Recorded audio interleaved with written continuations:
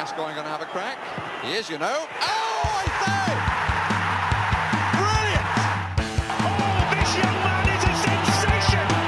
Dele Alli, out of League One, into the Premier League. Oh, what a goal!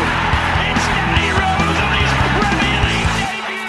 Sheringham flick, and Klinsmann is in! He's got it lost under his feet, and it's come from the Miller! Oh, I've seen it all now! I've seen it all!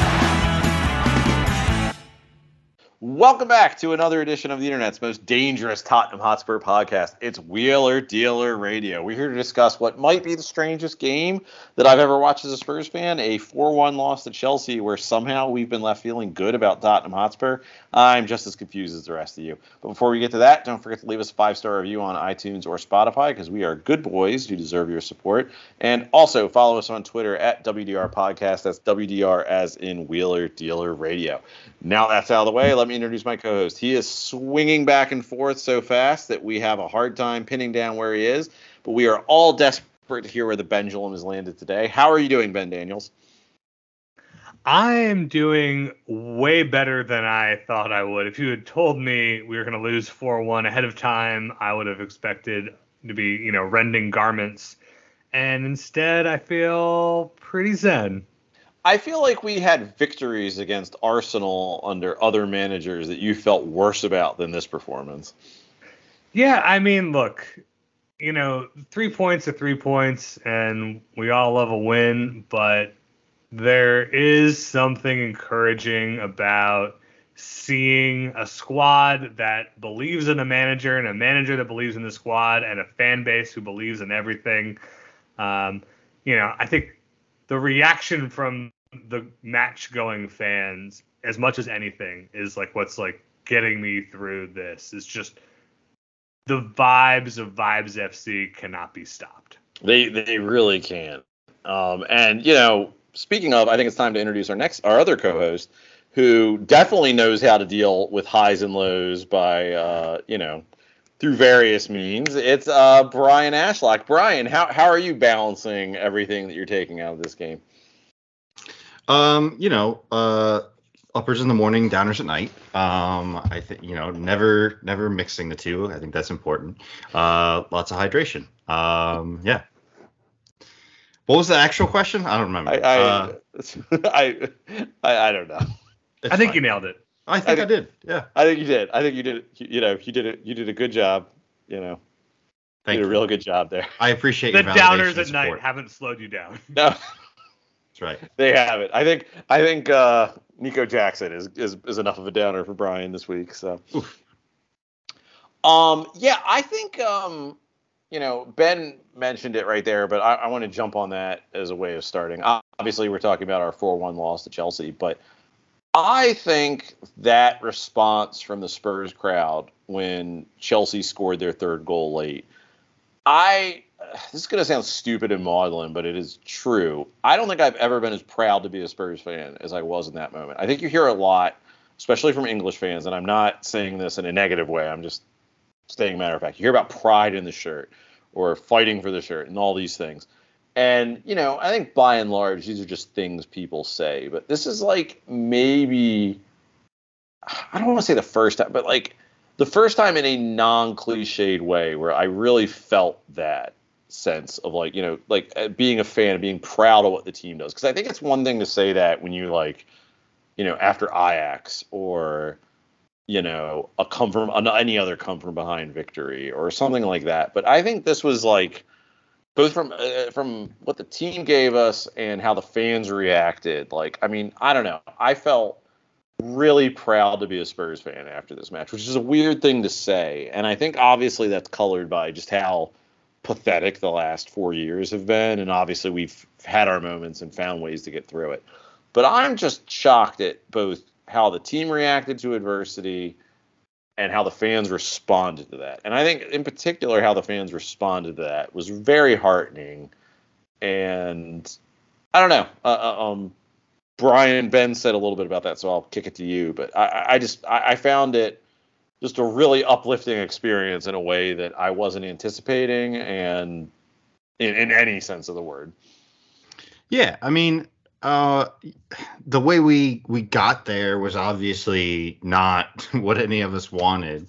But I do think that there was a lot of positives to take from it. And I mean, like you guys, reaction from kind of everybody around the team, the match going fans, like it all being kind of universally positive, like proud of the team, proud of the way they fought, pleased that the manager has, the courage of his convictions to stick with the style of play. Like, it's all great. Like, and, I mean, I'm sure we'll get into it, but like, we could have sat back and we could have defended and we probably still would have lost. So I don't know. I thought this was at least like, this was fun. This was interesting. Honestly, the only way it would have been better is it just got stopped by VAR a little less. But that's something else entirely. But yeah. Yeah. But yeah, I think there's a lot heartening that you can take from this match. And I mean, I think we have to take that approach because this match may have kind of long-ranging effects on sort of what our season looks like, at least over the next month or so. So yeah, at least right now I'm trying to stay positive. But then if we drop our next 3 matches because Christian Romero can't play in them, maybe I'll feel a little bit differently. Yeah, I mean, look, it was a bad loss. It's never good to lose 4-1 to a team you hate as much as Chelsea. Like, we can all agree on that. That's an obvious platitude to say that, like, losing hurts, it sucks. No one's ever happy about that. But losing games is inevitable. Every team loses. Even the best teams lose. And the thing for me that is so wild about this game is, we have, like you said, Greg, like, we have had wins against our rivals that have not felt very positive because, at the end of the day, again, another cliche, but like it is about more than just winning and losing games. It is about, that connection to the team, that connection to what Tottenham Hotspur is as an entity, not just, what are the results, what's our record in the table.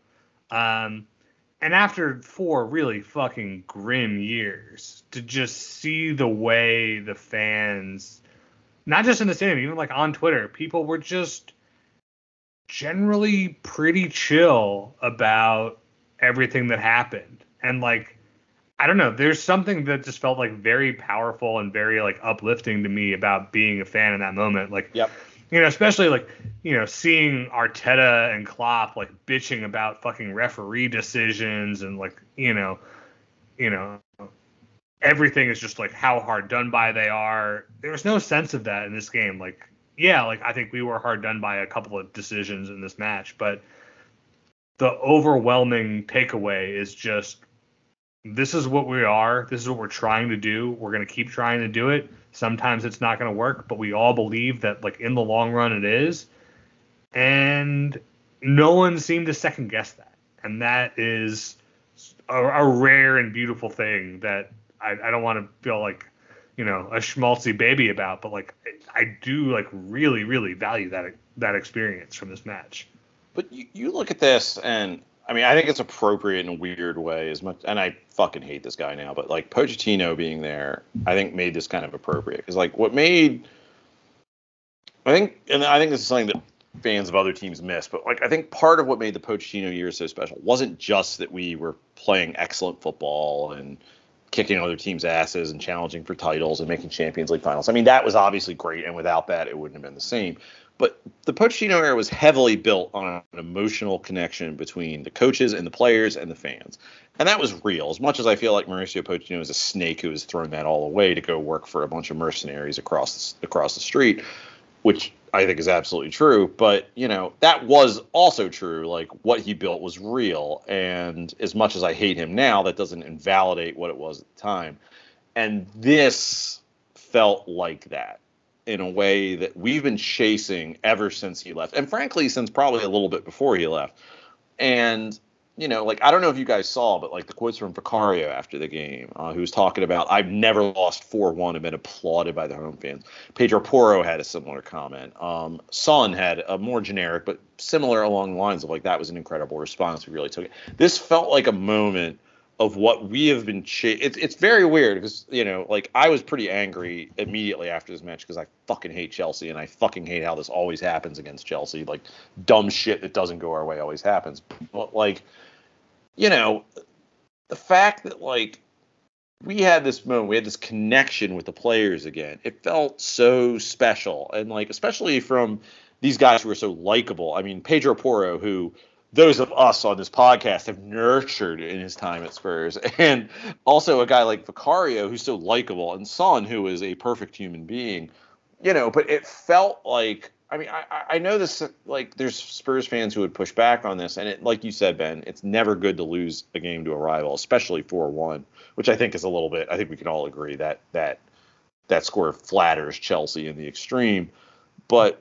it felt like we had our Spurs back. It felt like we had this very real connection with the players. And, I mean, I liked Vicario before this match. I've been very happy with him this year. But, like, I don't know. I feel an attachment to him now after that match that, like, between his performance and what he talked about afterwards, like, we're getting, I think, something that I think I've dismissed it at points because I'm frankly just trying to compartmentalize and manage what was a fairly awful 4 years.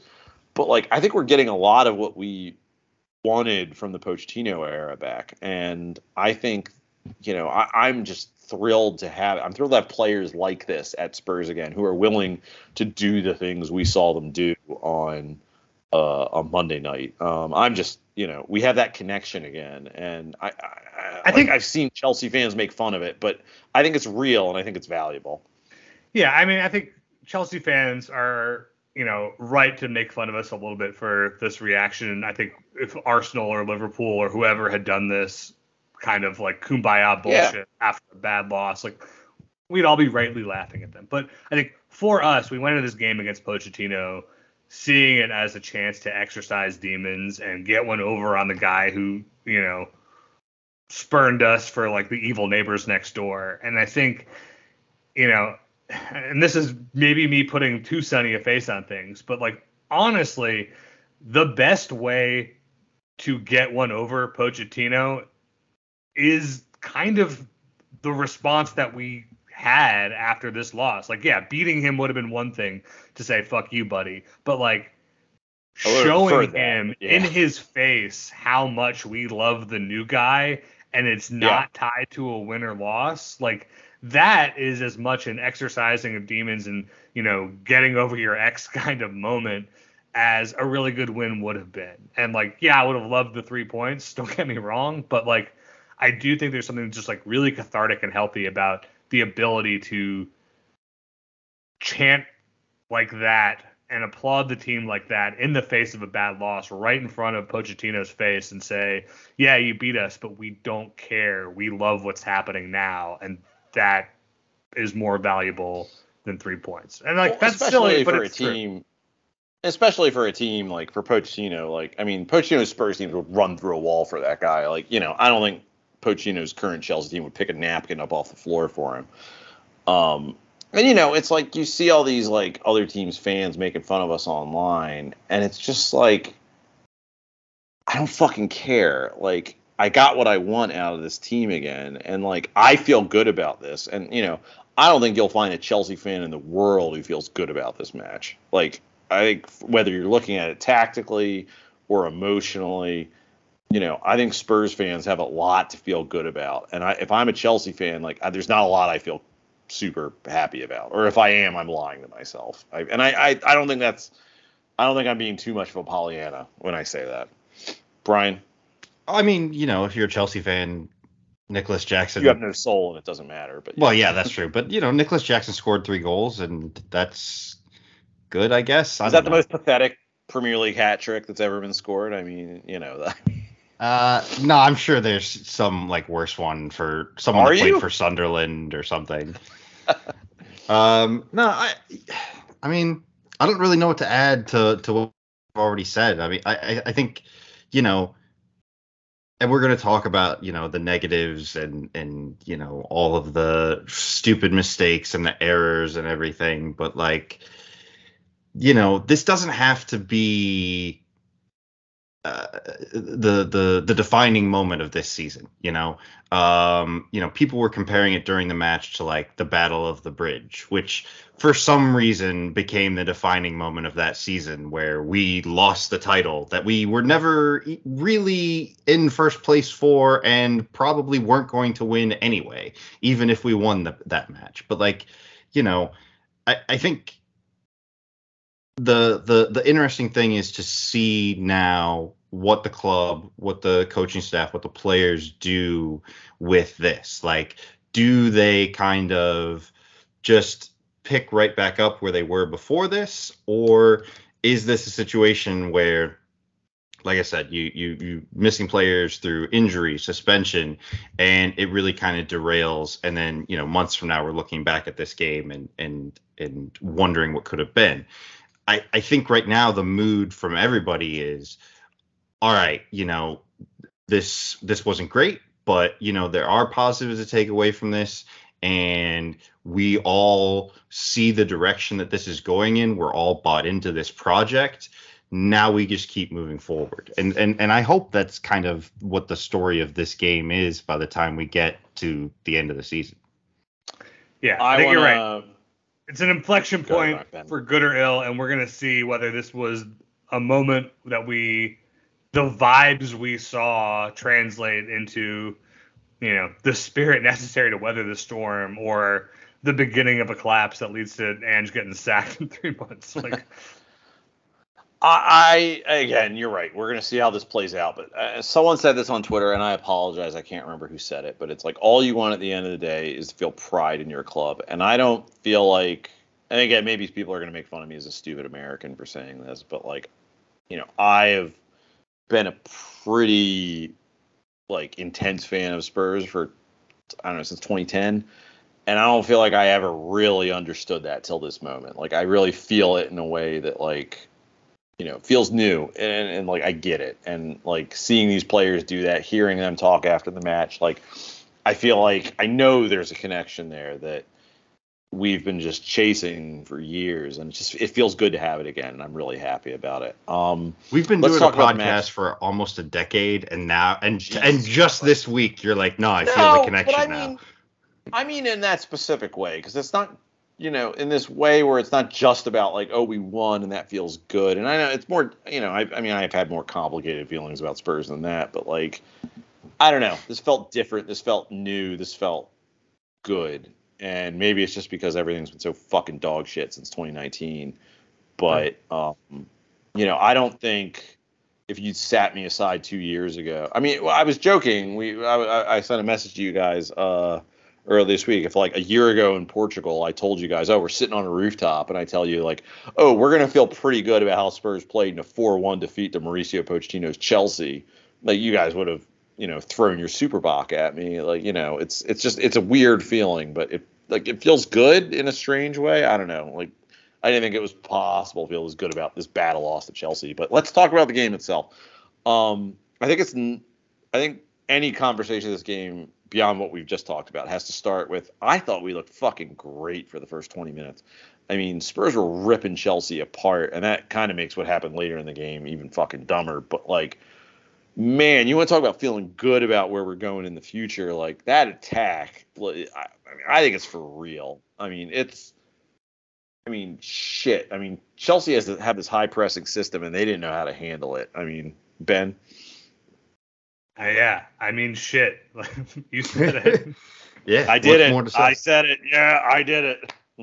Yeah, I mean, you're right. Like, it's not like it was one-way traffic in the first 20 minutes. Chelsea were still playing, but like, we got that early goal. We had another goal fraudulently ruled out for offside because they used the wrong camera angle. But before we go any further, I need to ask you guys. I feel like Son disproportionately gets a lot of these kind of goals ruled off. Am I crazy for thinking that, or do you guys think that too? No, I think you're crazy for thinking that. I think okay. I think he's no different than any of the other kind like quick guys that are always trying to beat the offside trap. Right. He just happens to be a feel guy like who his job is to get in behind, and so you're going to get offside calls. Yeah, it's like Jermaine Defoe, you know? Yeah, right. God, exactly. can you imagine Jermaine Defoe with VAR? Ugh, that poor guy. He might have had a few more, honestly. Fair enough. The rest just assumed he was offside. Yeah. Yeah, no, you're right. I mean, like, those first 20 minutes were cooking. And, like, it's a shame that it went the way it did with the red cards and everything, because I think, I don't know, the occasion being that good maybe kind of got the guys amped up a little too much. Like, if you look at the passages of play that led to, Chelsea's goal being ruled out for the benefit of Chelsea to get a red card and a penalty, that was just a very high intensity passage of play where guys were pushing. I mean, Romero was pressed all the way up to the 18-yard box at the start of that play, and it ended with him getting a red card and a penalty in the other 18-yard box by the time it ended. But, like, everyone was going for it in a way that was really commendable.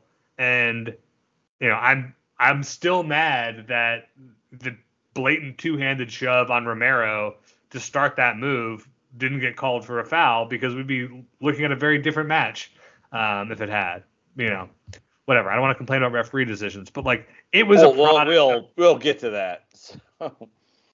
The things that went wrong were a product of us maybe immaturely being too excited for how well we were doing.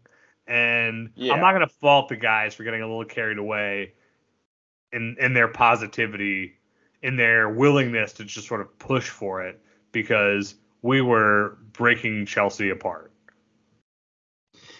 I think. I thought. Okay, go ahead, Brian. Sorry. No, I was just gonna say I agree with Ben to an extent on not faulting the guys for being, I don't know, overzealous or getting really into it, but, like, I feel like this happens a lot with Chelsea specifically, and I don't know if it's because of, and I don't mean the weirdness and the referee decisions and all that, but that does also happen against a lot. But, like, I just mean that our guys seem to get overhyped for these things. Like, that's my memory of kind of how the Battle of the Bridge goes down, is we were just too up for it, and it felt like that's what this was. And it's hard because those first 15-20 minutes you look so good and you're playing with that level of intensity, and you want them to be able to keep that up for the remainder of the game, but you have to walk such a fine line in order to do that. And we've got guys like Romero who are easily capable of crossing over the line. And I don't know. I don't know how, as a manager or staff, you prepare them to be emotionally ready for a game like this, and also, make sure that they keep their heads. I don't know what you can do.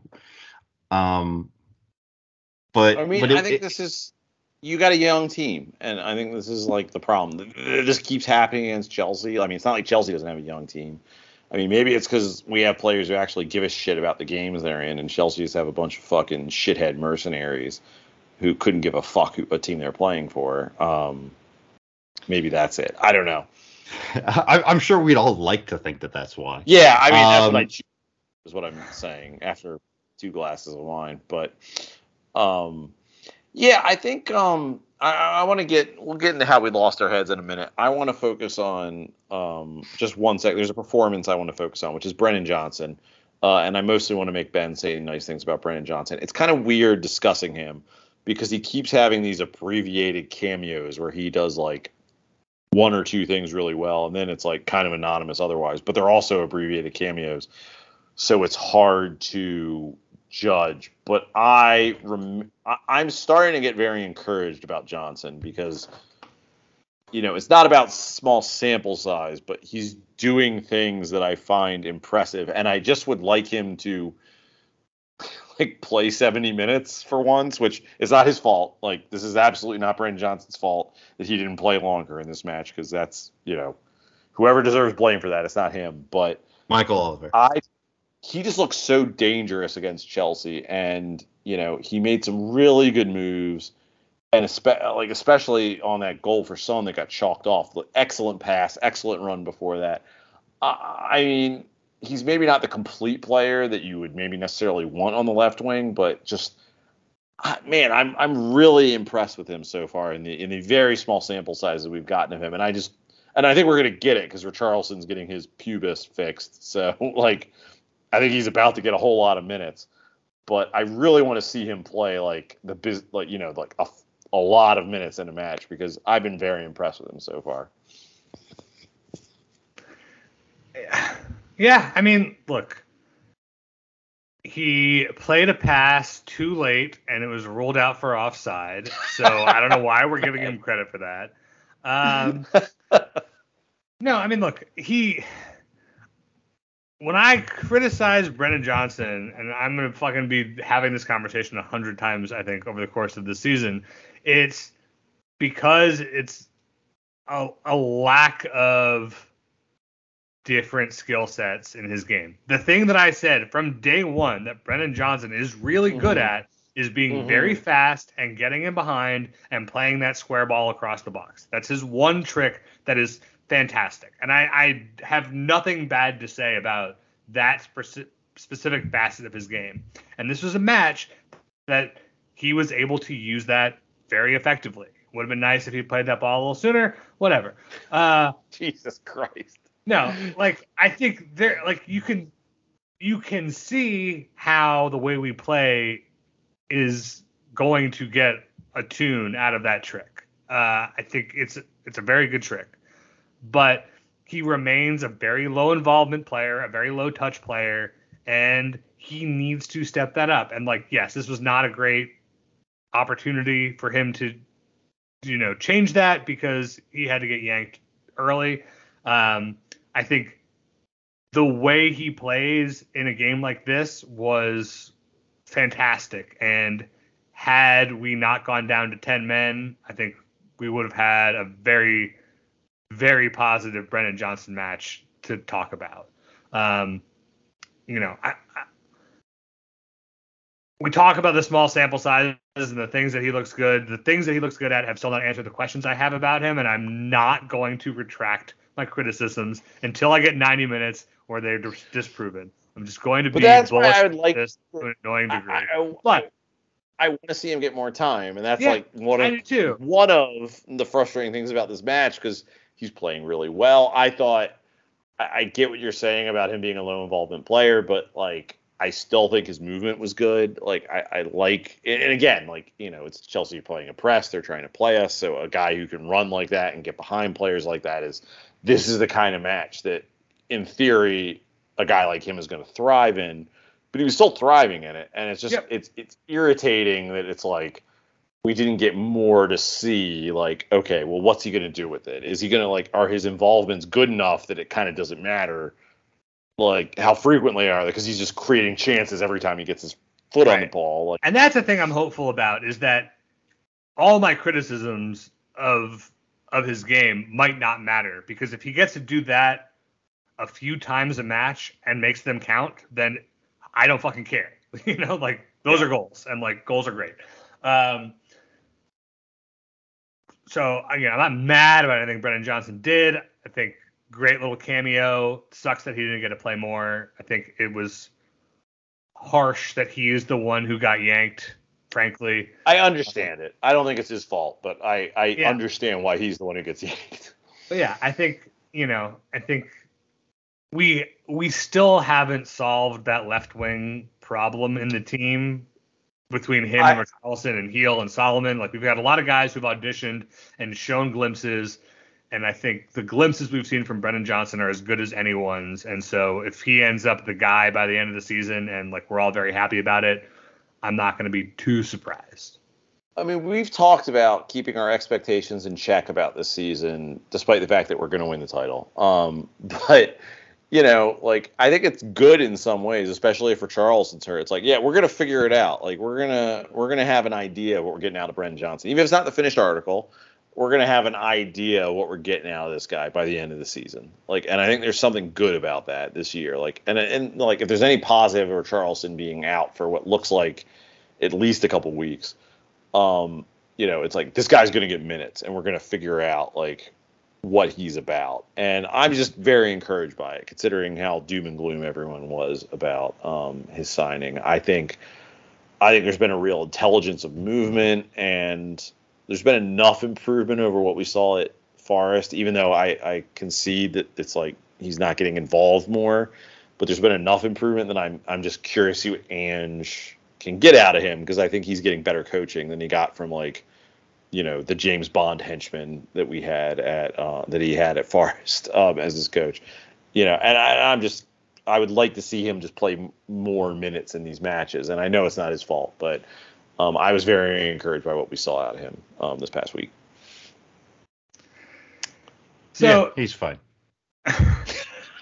Thanks, Brian. Really cutting to the heart of the matter. So where did it go wrong?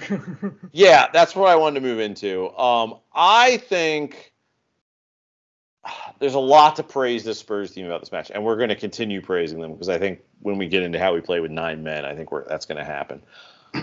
I think part of the problem with this match is I think there's 2 players who really let the rest of the team down, and I want to talk about Romero and I want to talk about Udogie. They both made bad fouls. They arguably could have been sent off before they were sent off. And I want to talk about Romero in particular because we praised him a lot this year. And Romero is a great player. He plays close to the edge. He's really reined it in a lot this year.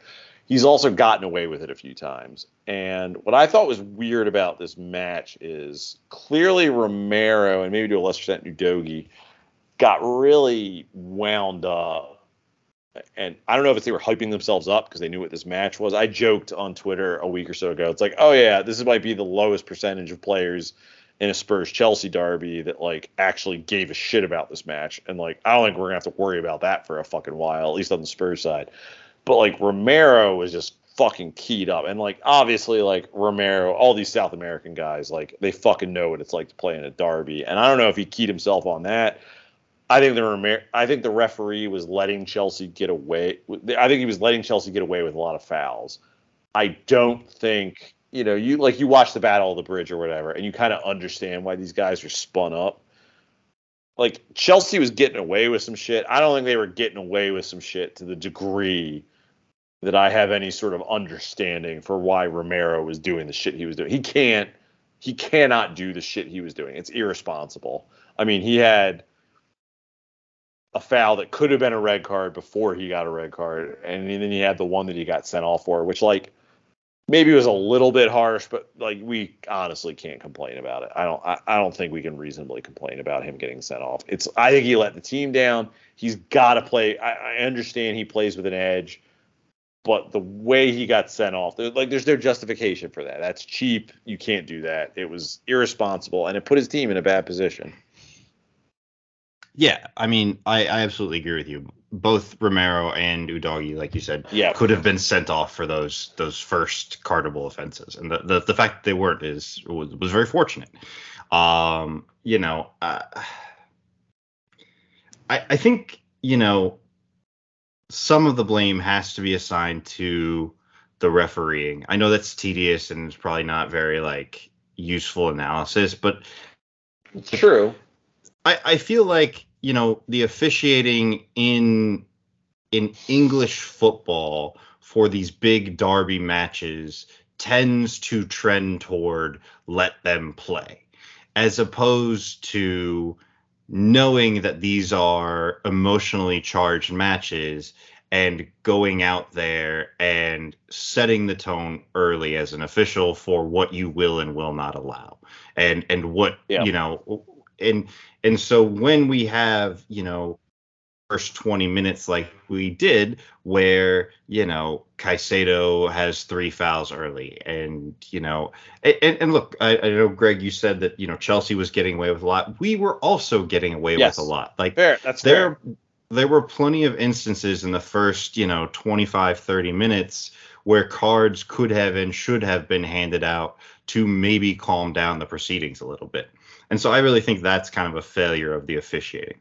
Now, that doesn't excuse what Romero and then subsequently Udogie did. Well, Like, Udogie even before that, but yeah, I know what you're saying. So yeah, I just, like the first tackle that Udogie makes, it like he only doesn't get sent off there. He doesn't make solid contact with I think it's Sterling. Like that's the only reason that's not a red. Like, that's a really dumb and really dangerous tackle. Romero kicking out, while he's on the ground is really dumb, really petulant behavior. And, I can excuse it from Udogie because you can say, oh, he's young and blah, blah, blah, blah. I mean, he's been a top flight footballer for a couple years in Serie A. Let's not pretend that he doesn't know, what good and bad challenges are. And Romero, he's one of the captains of this team. He is, the leader in defense. He's a guy that Lionel Messi is calling, the best defender in the world. And he's kind of like trending in the Sergio Ramos direction now, where we love him because he's ours. Yeah, I mean, if he's trending in the Sergio Ramos direction, I'm pretty fucking happy with it. Yeah, no, and I mean, that would be great, obviously, but also, like, I think I heard somewhere that he is averaging a red card every 7 matches for Spurs. And so that's like, 3 red cards a season. And think about how many games that he winds up missing, and the magnitude of those games, and like, I don't know. Yeah, I just don't think you can have your best defender, one of your vice captains, playing in that way. And I obviously don't want to rob him of his style and the way he plays, like, because I think that's important to his specific identity and the way that, and also to the way we play. But like, we got to find a way to at least get him to modulate a little bit. Yeah, I mean, he's putting the team at risk there, and it's, I appreciate he's playing with intensity. I appreciate that he understands that we fucking hate Chelsea and we want to beat them. But like, man, you got fucking sent off, like, like, you got sent to jail on a traffic ticket right there. Like, that was not worth, you know what I mean? Like, I mean, the game wasn't at that state. The stakes weren't at that level. It's just like, it was, if you're gonna risk it, this wasn't the situation for it. And it was irresponsible. And I think Udogie's the same way. You're on a yellow. You can't do that. Like, you can't do what he did initially. And it's irresponsible. And, I have a little more truck with Udogie because he's a younger player, but like, you can't fucking do that. And both these guys have kind of gotten away with it this year. And, it's just like, they put us in a hole. And, I mean, say what you want about Romero, and I don't know, like, this might be worth it in the long run, but like, Romero probably cost us this match because of the way he played. And, you could argue because of what he did in this match, because of that stupid foul, and it was a stupid fucking foul. He might have cost us other points, like, against Villa, against City, against Wolves. We're going to have to see. But I just fundamentally completely disagree with both of you about both of their performances. Like, I don't know if I've just, like, gone so far around the bend into, like, fucking, like, Big Ange homerism. But, like, for me, the Udogie challenge, the first one, the second yellow card was one of the dumbest things I've ever seen. I'm not going to pull punches on that, but like, the first one, it looked to me like he slipped as he was going in for a very winnable ball of the type that he often wins. Like, he plays that role as kind of like a very loose cornerback, inviting the pass to then pick your pocket because he's fast as shit. And that challenge didn't look like he went in two-footed. It looked like he went for the ball, and then his legs went out from under him, and he slipped, and then that's how he went in two-footed. And, like, yeah, if he made contact, it's a red card. But I don't think it was a case of, like, Udogie lost his head. That is not how I read that play. And Romero, the kick out, I think, is the kind of thing you're talking about that I think he has to cut out of his game because that's petulant. That's an easy red card to get. I think he rides the line of he knows when the camera's not on him, he knows when the play is not near him, and he can get away with doing some dirty shit. But we got to see it under a microscope because VAR pulled the ball back all the way through that whole play, and then we looked at it. And that was, bad luck for the way he plays. But the actual red card that he got, I maintain that he did nothing wrong. He was clearing the ball. He was not he did not dive in to make a challenge. He cleared the ball, and his follow through caught somebody on the leg. That's not a red card. That's not a penalty. Bullshit. Bad call. I will fucking die on that. So I think you're always getting sent off for that, and whether it's right or wrong, it's what happens, and he's got to understand that. Again, I don't know, what do you want him to do in that scenario? The ball is there. It's a loose ball in the box. He is standing upright, and he goes to swing at it. Like, what is he supposed to do? I think not he allowed to clear the ball because Enzo might close him down mid-swing. Like, it's bullshit. It's bullshit. I feel like the follow through is designed to hit the player, and that's where it's like I have a problem with it. You can't do that. Like, I mean, he knew what he was doing. It wasn't just about a clearance. Like, is how I read the play at least. And the fact of the matter is, Romero has to know. I mean, Romero has a reputation at this point. Like, I think I can't remember who.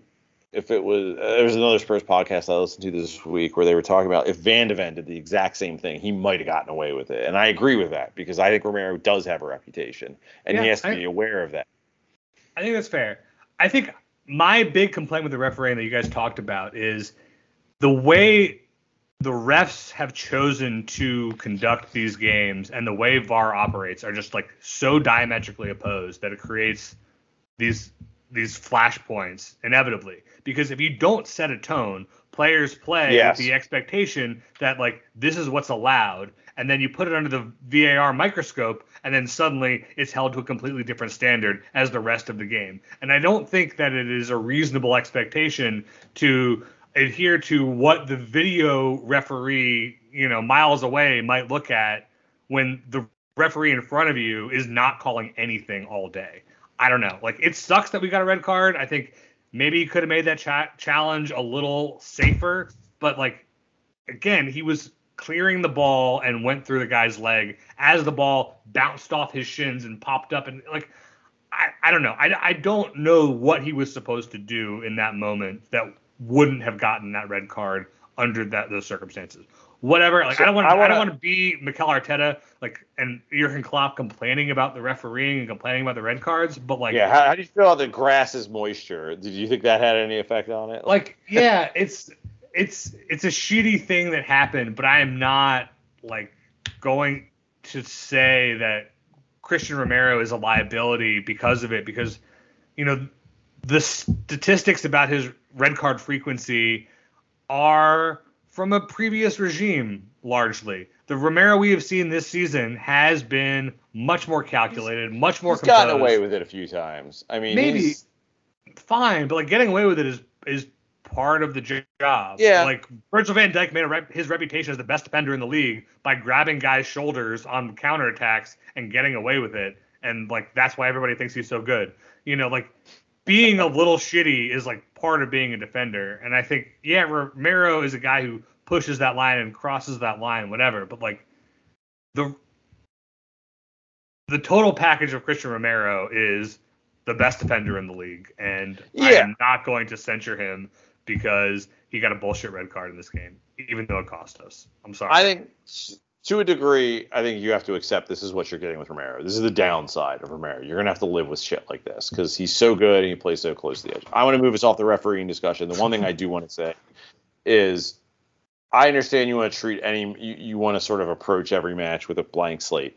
But I don't understand how over the last 5 years, 10 years, you've seen what Chelsea Spurs matches have been, and you're not walking into that match if you're a referee like looking to set a tone. Like if I'm a referee and if I'm refereeing, it's going to get ugly. Yeah, you're just like I'm telling people early on, like there's an early yellow card coming out, and I'm not like I want to be very clear about this. Like that could have gone to a Spurs player. God knows we could have earned one. But like I'm setting a tone early on, like, not today, fellas. You're not gonna fucking kick lumps out of each other today. Or if you do, I'm gonna call it. And this ref just fucking let shit happen. And Well, and I mean, it wasn't just even the lack of cards; it was just a lack of foul calls on stuff. Yeah, fair. That's fair. Someone gets two-handed back, and it's like, play on, get up, and it's like, come on, no, you got to call that. If I'm a ref and I'm playing Chelsea Spurs in particular, there's other matches like this in the league, but this is one of them. I'm just like, I'm looking for an excuse to make an example out of someone early on, whether it's fouls, whether it's yellow cards. It's like, you've got to grab control of this match and make it very clear to everyone. Like, it's not about playing on. It's about, there's certain things I'm not going to allow happen today. And I think that's where the refs failed. Because I think, both of our red cards, you can quibble with it, but, I don't think we've got, this isn't Liverpool against us. We don't have too much to complain about. But, it's, anyway, that's my problem. So we've gotten to 1-0 and a red card. Yeah, exactly. In an hour. Then what happened? I want to talk about us going down to 9 men. I was very impressed with how we played. I talked about this with Luton. I think you hear a lot of managers, and Mauricio Pochettino is fucking one of them. We talked about his commitment to principles and what he wants his team to do. And at the end of the day, they're all fucking cowards because they all want to retreat in their shell when things get ugly. Ange Postecoglou might be the only manager I've ever seen for any team in the world. Because you talk about your Pep Guardiolas and your Jurgen Klopps, and when's the last time they haven't had a fucking Cadillac to drive around? Ange Postecoglou talks about, we're always going to play on the front foot. I don't care what happens. And you know what? He fucking means it. And we've seen it against Luton. Now we saw it against Chelsea. I am incredibly impressed with how we play with 9 men. And I know what Ben's about to say, but the thing I would say to people who are criticize the way Spurs play, I don't think there's a good way to play with 9 men. And I think playing with 9 men up tempo, up the pitch, went about as well as it could have gone. And the fact of the matter is the Spurs were actually pretty unlucky not to score another goal, if not another 2 goals. I mean, Brian, I can see Brian nodding, so I know I mentioned you, Ben, but I'm going to go to Brian first. Let me say nice things before Ben shits Yeah. I think Spurs I said nice things already. Yeah. Well, it's a new era for the pendulum, so I want to give Brian his time. But I think we played about as well as you could expect any team to play with. There's no good way to play with 9 men, and I thought we were pretty effective and a little bit unlucky when we went down to 9 men. I mean, the Twitter images have shown us that we were extremely unlucky, and a great injustice was done to the sport of football by not allowing that Eric Dyer goal to. I don't know. Look, man, like you said, I don't think there's a really good way to play with 9. You can't. It's almost impossible to put pressure on them. If you play with 9 men for 5 minutes, it's different, but I want to be clear. When you got to play 40 minutes with 9 men, there's no good way to play. Exactly. You can't effectively put pressure on the ball that whole time. You can't you just it's impossible. And what we did and how we did it was insane. Just to look at it, all the photographs that are going around with all 9 guys spread across the halfway line. It's just absolutely insane shit. But it was so fun. And, it kind of almost worked because Chelsea are too dumb to figure out how to work an offside trap.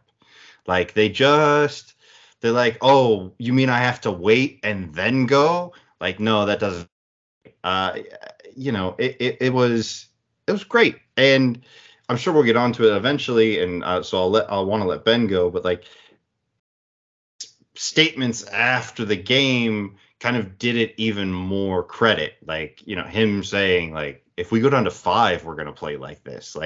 I think if we go down to 5, the game gets called off, but it would be great if we just elect to stay out there with 5 guys just being now break us down. I'm glad that after all these years, Brian's getting the cocaine football that he deserves. I was promised Roger Schmidt years ago. And now I finally have it, but Australian, and it's so much better. So, yeah, I think you're all waiting for me to shit on this tactically, and I'm not gonna.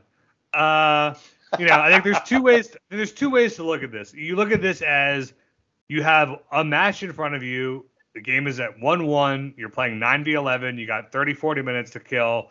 How do you manage that match? And you have a new manager in his 11th game in charge who's trying to build an ethos for not just this season, but the next 10 years of the Ange Postecoglou era that we're all going to be celebrating. 20 years. Now, he's really old. I don't know. And like on a individual match level, I think it is naive to say it is worth adhering to principles at the expense of the result in this match. And I think, I'm reluctant to even use the word naive because I think Ange knows exactly what the fuck he's doing. It's not like he is unaware of the consequences of playing the way he played. But I think, there is, like you said, there's no good way to play 9v11. When we saw today, or this is Wednesday night, Man U go down to 10 men against Copenhagen and also concede 4 goals while playing a much deeper block and still getting their asses ripped apart. So like that happens, when you're playing a man down and 2 men down, there's not a good way to play. In this game, the way we chose to set our offside trap at the halfway line, a halfway competent team should score a goal every time they get the ball because you have half a field and it's a foot race. That's the whole game, right? Is you can post up a guy 10 yards offside and just let him wait till the play catches up with him from another runner in behind and he's onside. We saw that happen with Jackson's first goal. He was well offside, but it didn't matter because Sterling was onside when the ball came through and then Jackson is there completely unmarked because everyone is holding a line 5 yards behind him.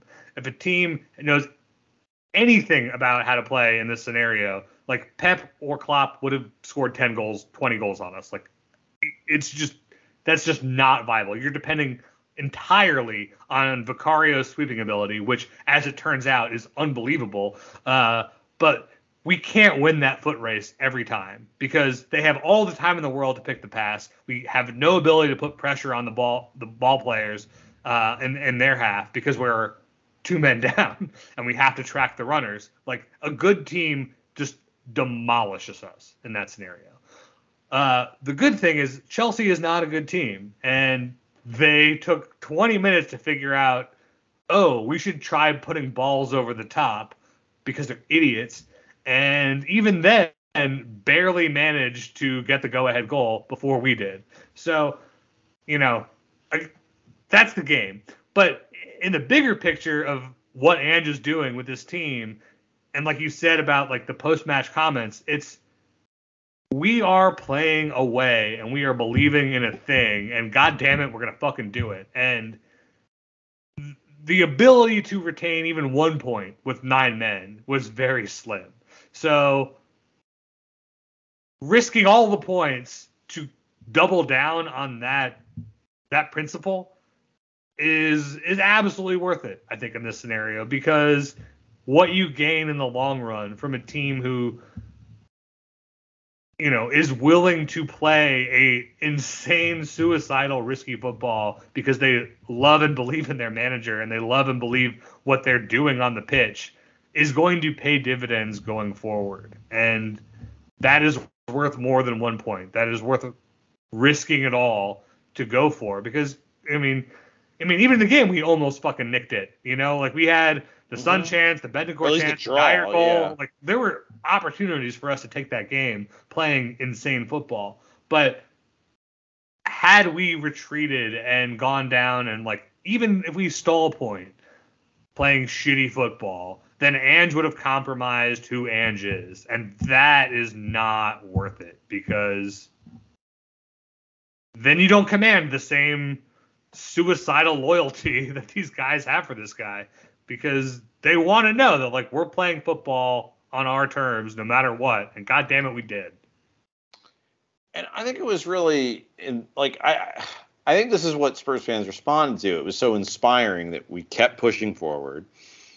and you have this team that's down to 9 men with at least 2 guys in it who have been on the, like, not actually, but like have been on the outs, like are not getting picked in Højbjerg and Dyer, who are fucking ready to die for what Ange wants them to do. And meanwhile, like, Pochettino can't get his like $7 billion squad to like put a fucking round peg in a square hole because they're, a bunch of fucking idiots who like, like I feel like if the opposite of this match had happened, they would have lost by 6. Like, and I understand that things kind of fell apart when Son didn't score that goal and they broke our back in like the 93rd minute. But, that is what it is. I think there was just something about like, it was the way that we committed to it. Like you said, it's like, we're going to fucking do this. And I don't care if it kills us. And the way that they committed to it, like, this team, if this had happened to us under Conte or under Mourinho, like, we would have folded like a fucking, like, cheap table. Like, I mean, we just would have fallen apart. It would have been, we would have had this score, but it would have happened in like the 70th minute or it would have been worse.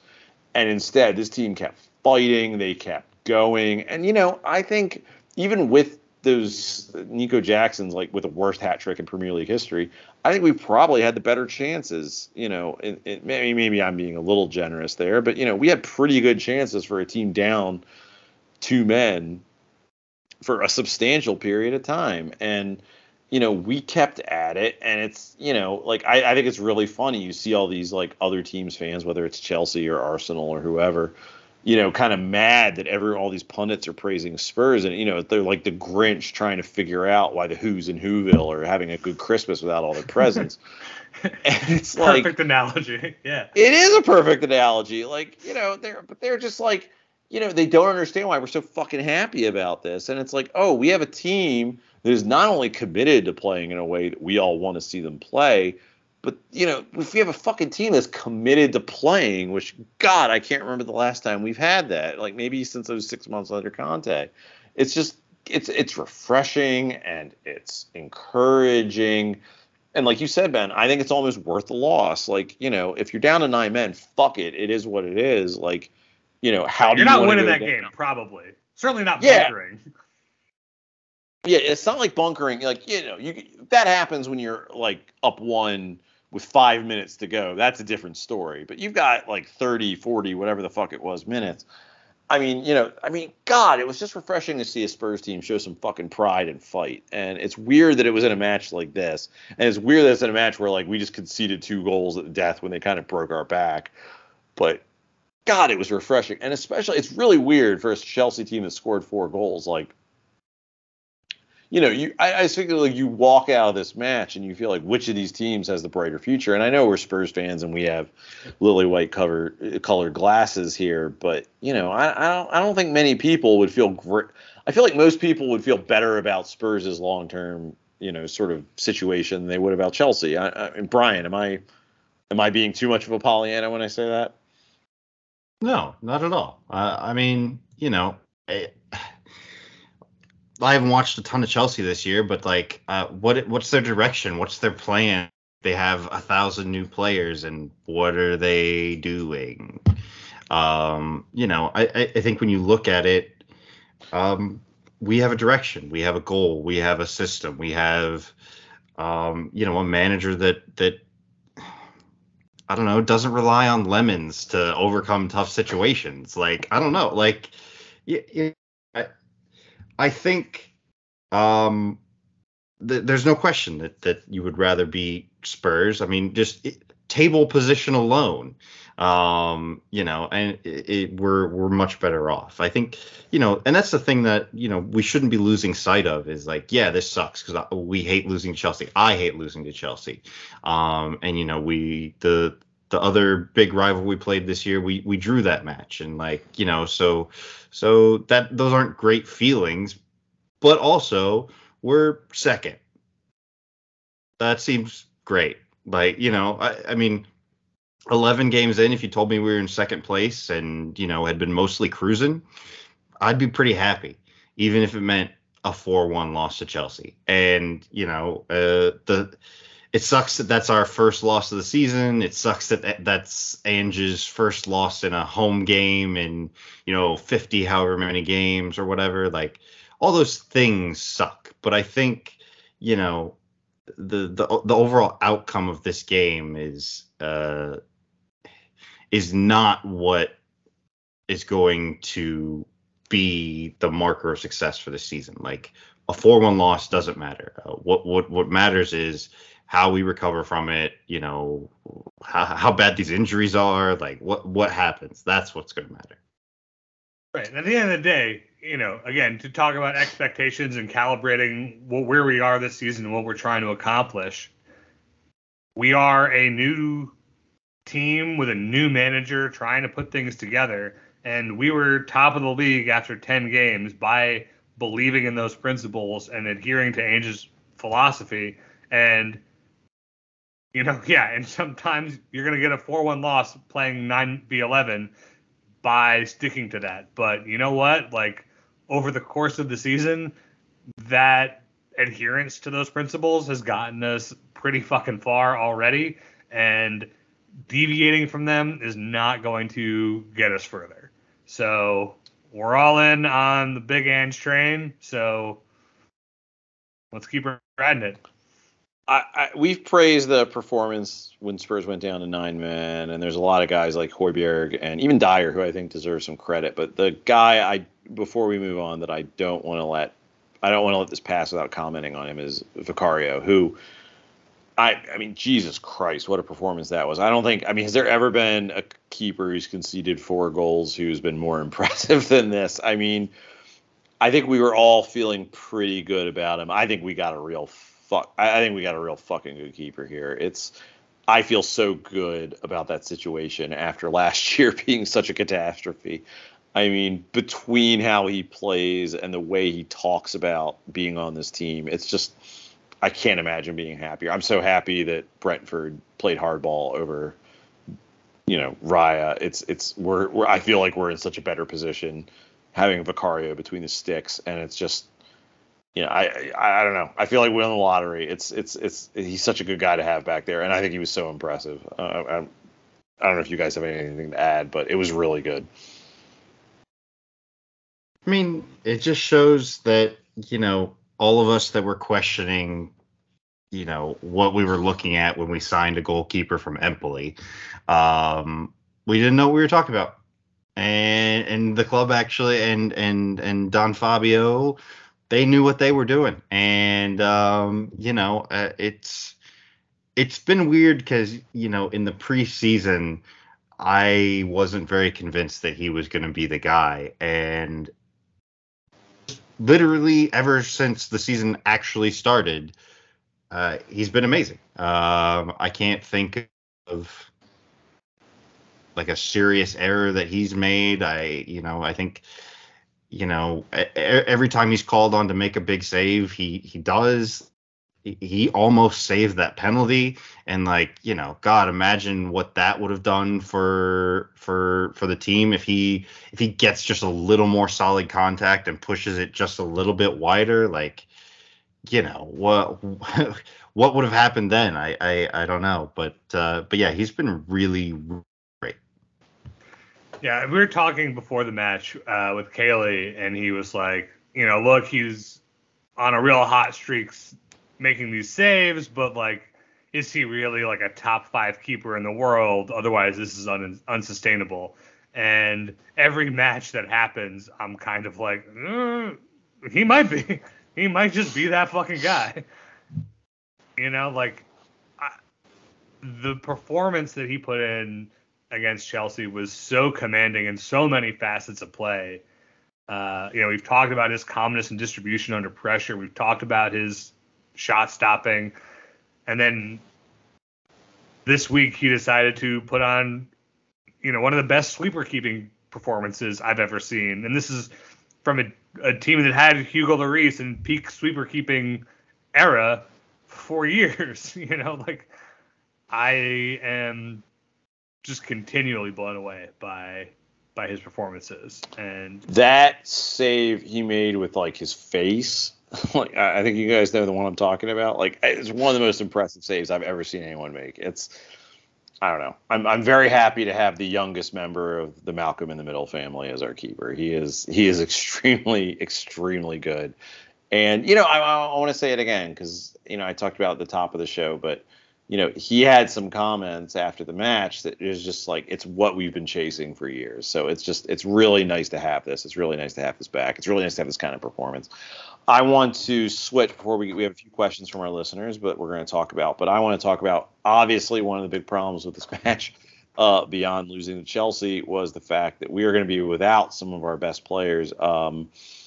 Romero is suspended for the next 3 matches. Madison may be hurt. We're recording this we're recording this Wednesday night, so we don't exactly know where some of these injuries are. But Madison looks like he could have a hurt ankle. Udogie's out for at least the next match. He's out for the next match, and then we don't know how long Van de Ven's going to be out. How are you feeling? And Richarlison's now having you're right. pelvic surgery. Pubis. Yeah, Pedro Porro apparently also has an ankle injury.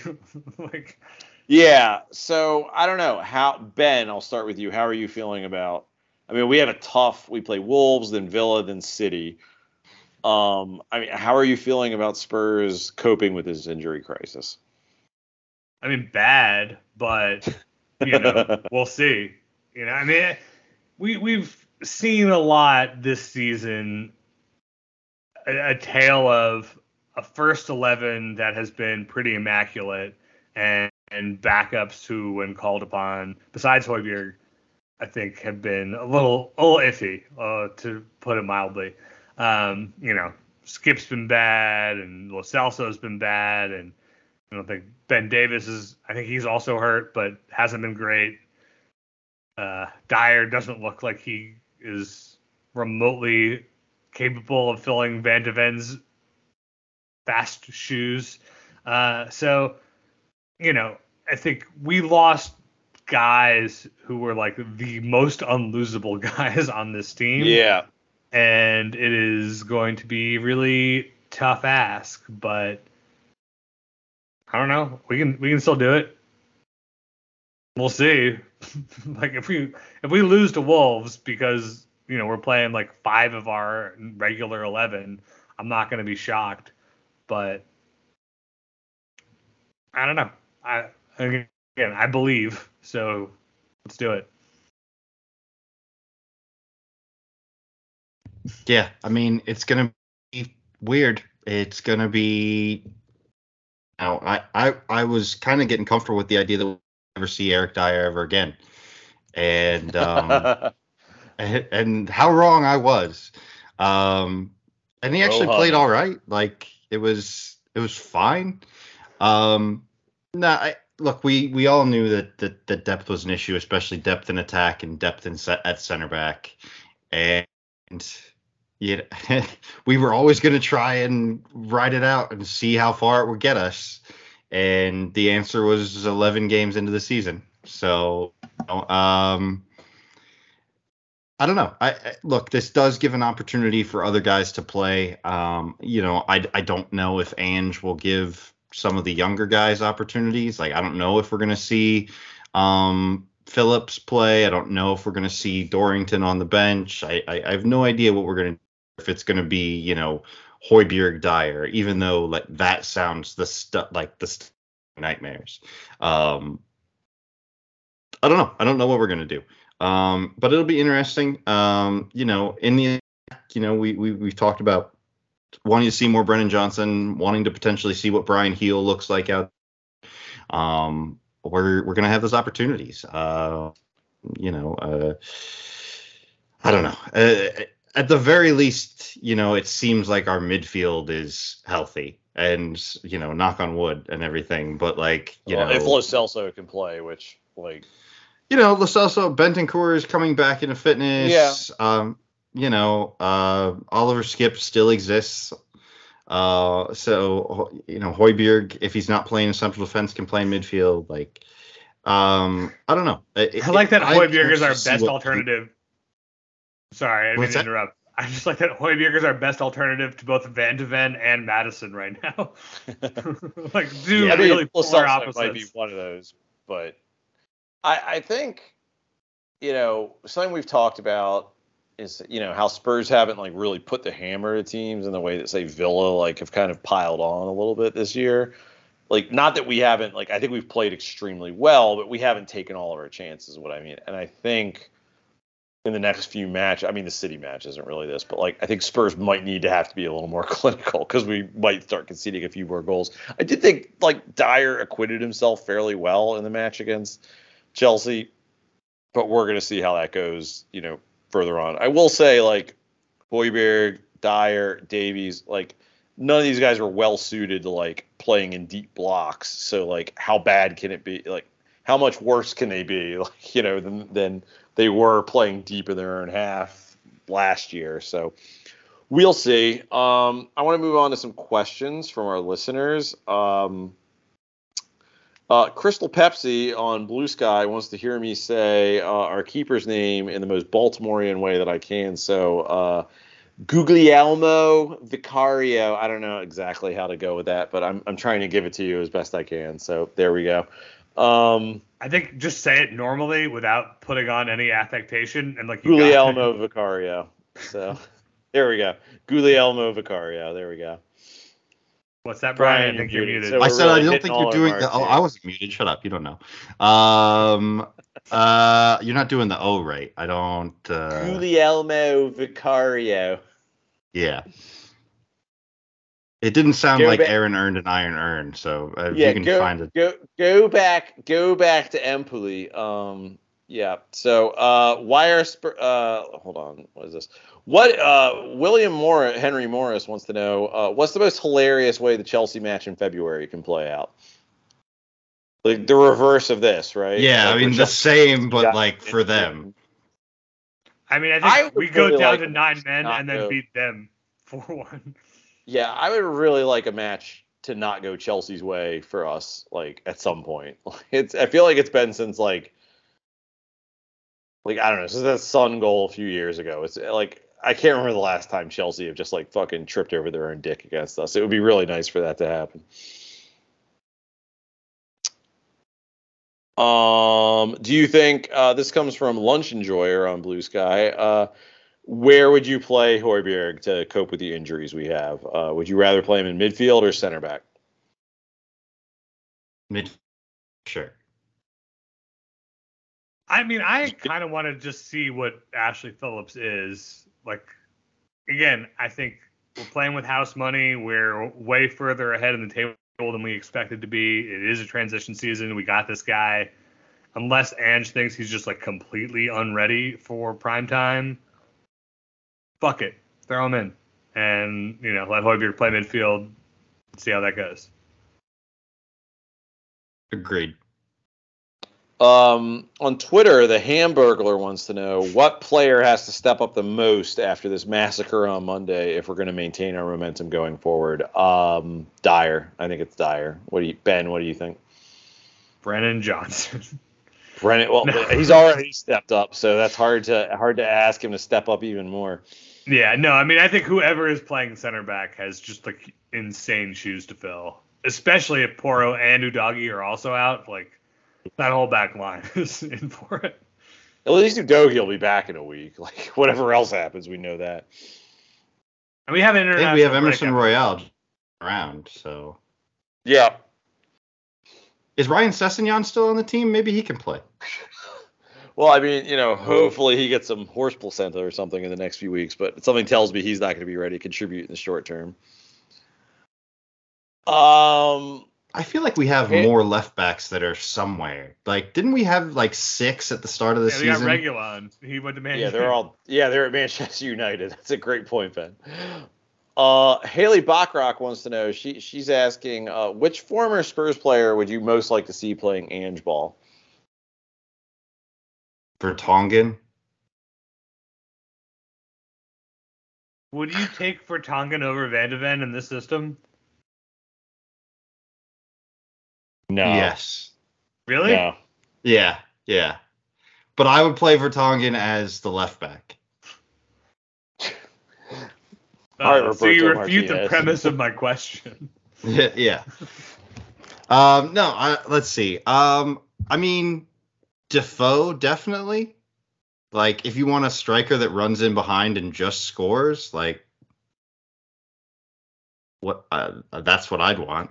Maybe Harry Kane. Maybe Harry Kane would look really good in the this cheap system, answer is guys. Harry Kane. I would say Luka Modric. Like, I would love to see Luka Modric like threading passes in this system. Yeah, we got Madison. Who needs him? I mean, the real cheap Yeah, answer. Madison has to play forward. I want someone doing it from the center circle. Like I said, the real cheap answer is Gareth Bale. We need a good left winger, and obviously there's none better. But honestly, like Aaron Lennon, I think I knew would you were be going to say that. a fun, yeah, of course. But yeah, I think he'd be fun in this. Sandro, I think, would be fun in this.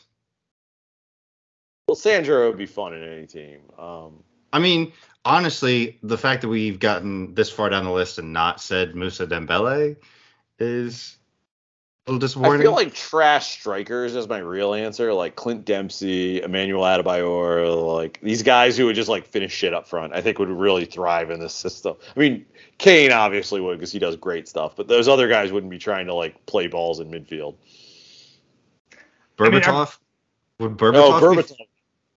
He wouldn't do the running is the problem. Well, he doesn't need to do the running. He just needs to be in the box when other guys are ready to like square it. But he wouldn't press. He'd be, smoking a cigarette in a halfway circle. Fair. I don't know. No, I mean, like, look, we all know that the big weak point is our left wing spot. So it's Bale, it's Lennon, it's a guy who does that is the real answer. There's a lot of fun joke answers, but that's the real answer. Vedran Chorluka. That's my answer. Yeah, honestly. Definitely better than Royale. Jermaine Genius. Unserious FC asks, is there a plus side to all these bodies going out and forcing us to have to play some of these other players in the system? I think there is a weird, if we're taking the long view, I think there's an advantage to us having to like cope with these difficulties to just sort of figure out how we're going to deal with playing with 9 men, playing with 10 men, playing with some of these guys injured. I think there is something good about the whole squad having to contribute to sort of how Ange wants to play, but obviously I would rather have our full fit 11 as opposed to that. But I do think if you have to play other guys, I think there's an advantage for Ange and the team to like have to play under less optimal circumstances. Like getting this under our belt isn't a bad thing, but I would still rather have our first 11. I think it's like. Go ahead. What did you say? I think it's like Ben said earlier is, we need to figure out if some of these guys are useful guys. And so, I think the fans have already bought into what we're doing and what the project is. So, like, yeah, it was great when we were winning matches and we were on this crazy run and we were top of the table. And it's like, okay, well, now we can also just do some of the rebuilding stuff. We can see if, if Johnson can be the guy. We can see if Ashley Phillips is actually any good. We can, we can figure out some stuff. No, it's all bad. Terrible. There's the pendulum we know. I mean, look, we got a project. It's a new guy in charge. The vibes are good. You don't want to have to play the scrubs. Like, if the vibes go bad, if we lose like the next 3 games because our starters are bad and the fans start like wobbling, that's the worst thing that could happen. Like you want an easy run. You want this transition era to be comfortable, and losing like 8 guys just doesn't make that comfortable.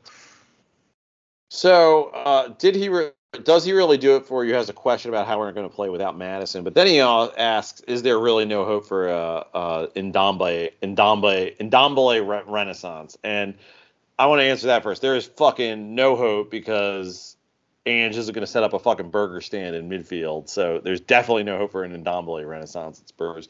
But how do you think we're going to play without Madison? Look, I think you are really underselling the vision that Ange brings to this club. I think it's going to sell in Ndombele burgers in midfield. Is that what's going to happen? Yeah. I mean, we're going to have, instead of water breaks, we're going to have some lard McDoubles breaks on the sidelines. And We're gonna bring the donut machine from the Simpsons in Hell episode for that. And just start feeding midfielders donuts. yeah, we're just gonna set that up behind the opposition goal, just I like it. pumping donuts out into the void, and say, go get it. It's gonna Yeah, be I like think a fucking Bugs Bunny cartoon with a carrot dangling in front of a horse from a fishing rod. I mean, tell Galatasaray that so they give us a transfer fee, man. God, that's going about as poorly as you could hope. Jesus Christ, All right, get off it. We know you hate him. Well, maybe if he didn't fucking suck and ordered cheeseburgers to his room instead of getting in shape, maybe I would not hate him as much. But anyway, how do you think we're going to play without Madison, Brian? I mean, I guess we'll play some combination of Bentancur, Lo Celso, and Højbjerg. I guess. I don't know. I was encouraged by how much creativity we had out of midfield. I mean, I know it's a weird game state and Chelsea suck, but it didn't seem like we had no ideas. I don't want to take too much out of this game, but it didn't seem like, I've watched a Spurs team with 11 on 11 who had no ideas. It seemed like there was more going on than I would have expected there. I mean, most of our chances were from winning fouls and delivering decent set plays. We were not really threading passes the way that Madison does. He remains. Yes, we weren't doing that, but it was not as bad as I thought it was going to be, is what I'm trying to say. Yeah, I mean, look, he remains the most creative passer, the best close control dribbler. He's just the guy that makes our attack function. It's going to be worse without Madison. Yes. We'll see. But I think you do have, in Bentancur, who's not the most creative player, but he's not devoid of that.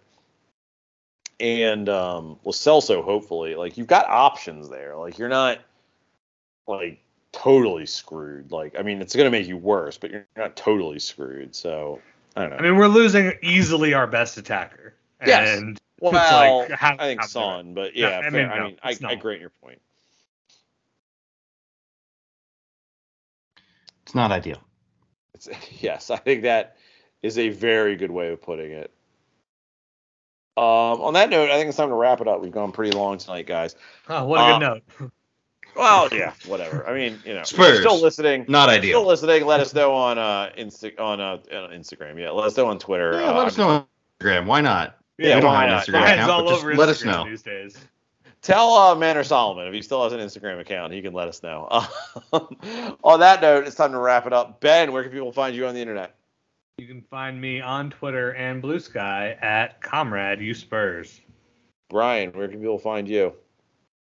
You can find me on Twitter at Brian_Ashlock. That's Brian with a Y. And on Blue Sky, Brian Ashlock, no underscore. Still with a Y, or do you use an I over there for variety? No, I actually use, one of those little upside down question marks. Well, fair enough. You can find me on Twitter at skipjack0079, and you can find me on Blue Sky at just plain old skipjack. For Ben, for Brian, for Brett Rainbow, and of course, for all of you, I've been your host, Greg. Come on, you Spurs, and enjoy your lunch.